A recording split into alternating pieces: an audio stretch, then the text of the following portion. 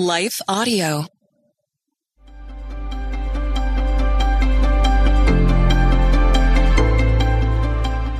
Welcome to the Crosswalk Devotional. We're glad to have you listening with us.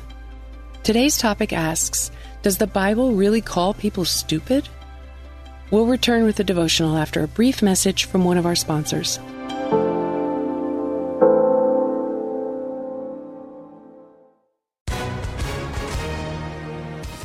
Hi, everyone. If you've been injured in an accident that was not your fault, listen up. We have legal professionals standing by to answer your questions for free. Call now and find out if you have a case and how much it's potentially worth. Call 800-497-4410. I'm here with spokesman John Wolf. So, John, tell everyone listening who should call right now. Well, Maria, first off, thank you for having me here. It's always nice to answer the listeners' questions. Now, as far as who should call in, anyone who's been injured in an accident and think you deserve compensation, give us a call right now. 800-497-4410. You'll find out if you have a case and how much it's potentially worth. Thanks, John. You heard it, folks. Take advantage of this opportunity and call now. 800-497-4410.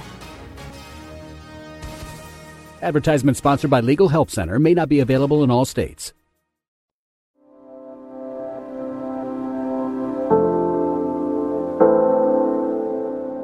Does the Bible really call people stupid? By Clarence L. Haynes, Jr., read by Leah Martin. Whoever loves discipline loves knowledge, but whoever hates correction is stupid. Proverbs 12:1.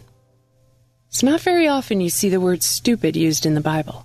For as long as this word's been around, it has rarely, if ever, been used in a positive light, especially when referring to another person. This usage in Proverbs is no different.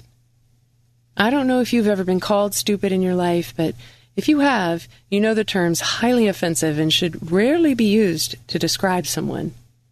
For this reason, we should pay close attention when the Bible chooses to define someone in this manner. Before we begin to pull out some truth from this verse, I want to share with you what one commentator wrote about this word stupid that's used here in Proverbs.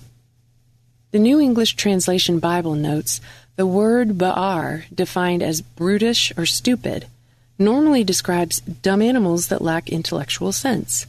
Here, it describes the moral fool who's not willing to learn from correction. He's like a dumb animal. I hope that begins to shape your perspective on the gravity and intensity of this word. Now let's make some personal applications. Here are two key questions to ask yourself about this verse. Question 1, do you love discipline? There are two correlations made in this verse. The first one is between discipline and knowledge. Here's a definition of the word discipline. You'll see why it correlates with knowledge. The Baker Encyclopedia of the Bible defines discipline as learning that molds character and enforces correct behavior, from a Latin word meaning instruction or training. To discipline a person or a group means to put them in a state of good order so that they function in the way intended. Discipline, in spite of a popular misconception, isn't inherently stern or harsh. Bible translators chose disciple as an appropriate term for one who learns by following. When you define discipline in this manner, you can see why it's correlated to knowledge. The person who loves discipline loves being instructed and trained, and therefore sees it as part of the process of attaining knowledge. The disciplined person in this verse is the person who loves learning and will endure the process so that they can obtain knowledge. Question 2, do you hate correction? The second correlation in this verse is for the person who hates being corrected. This type of person either thinks they know it all or views correction as some type of dishonor or disrespect. This can affect anyone. We can believe we know so much about something that there's nothing anyone can tell us about it. This is a form of pride that doesn't make us look smarter, it makes us look foolish. And if you behave in this manner, the Bible calls you stupid. That's a humbling pill to swallow. So how can you make this very practical verse apply to your life? Here are 2 simple ways. 1. Always be a student. There's so much to learn in this world that it's truly impossible to know it all.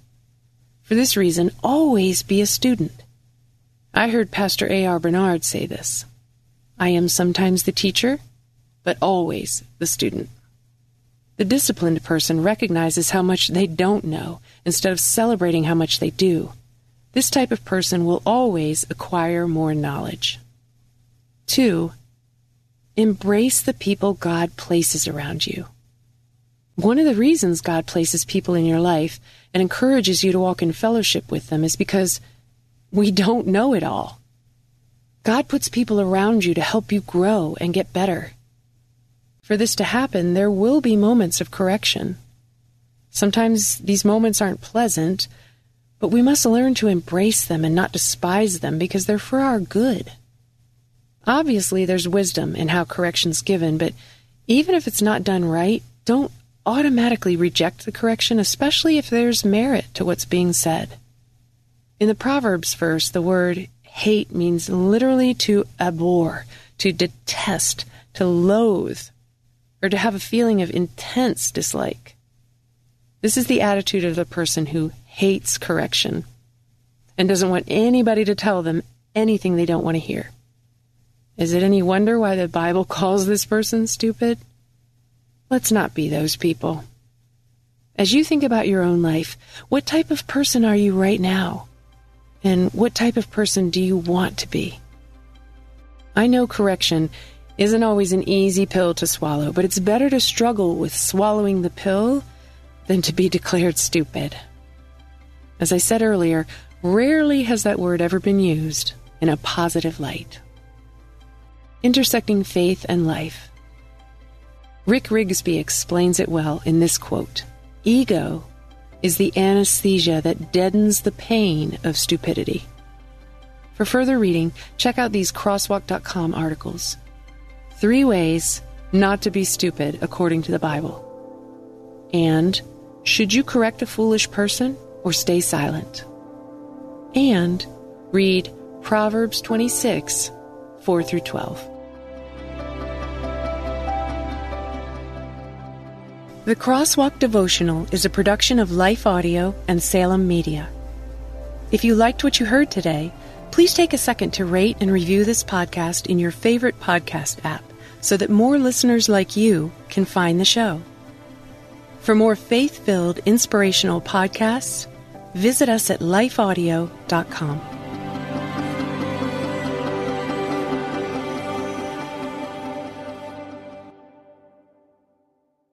Has fear stolen your peace?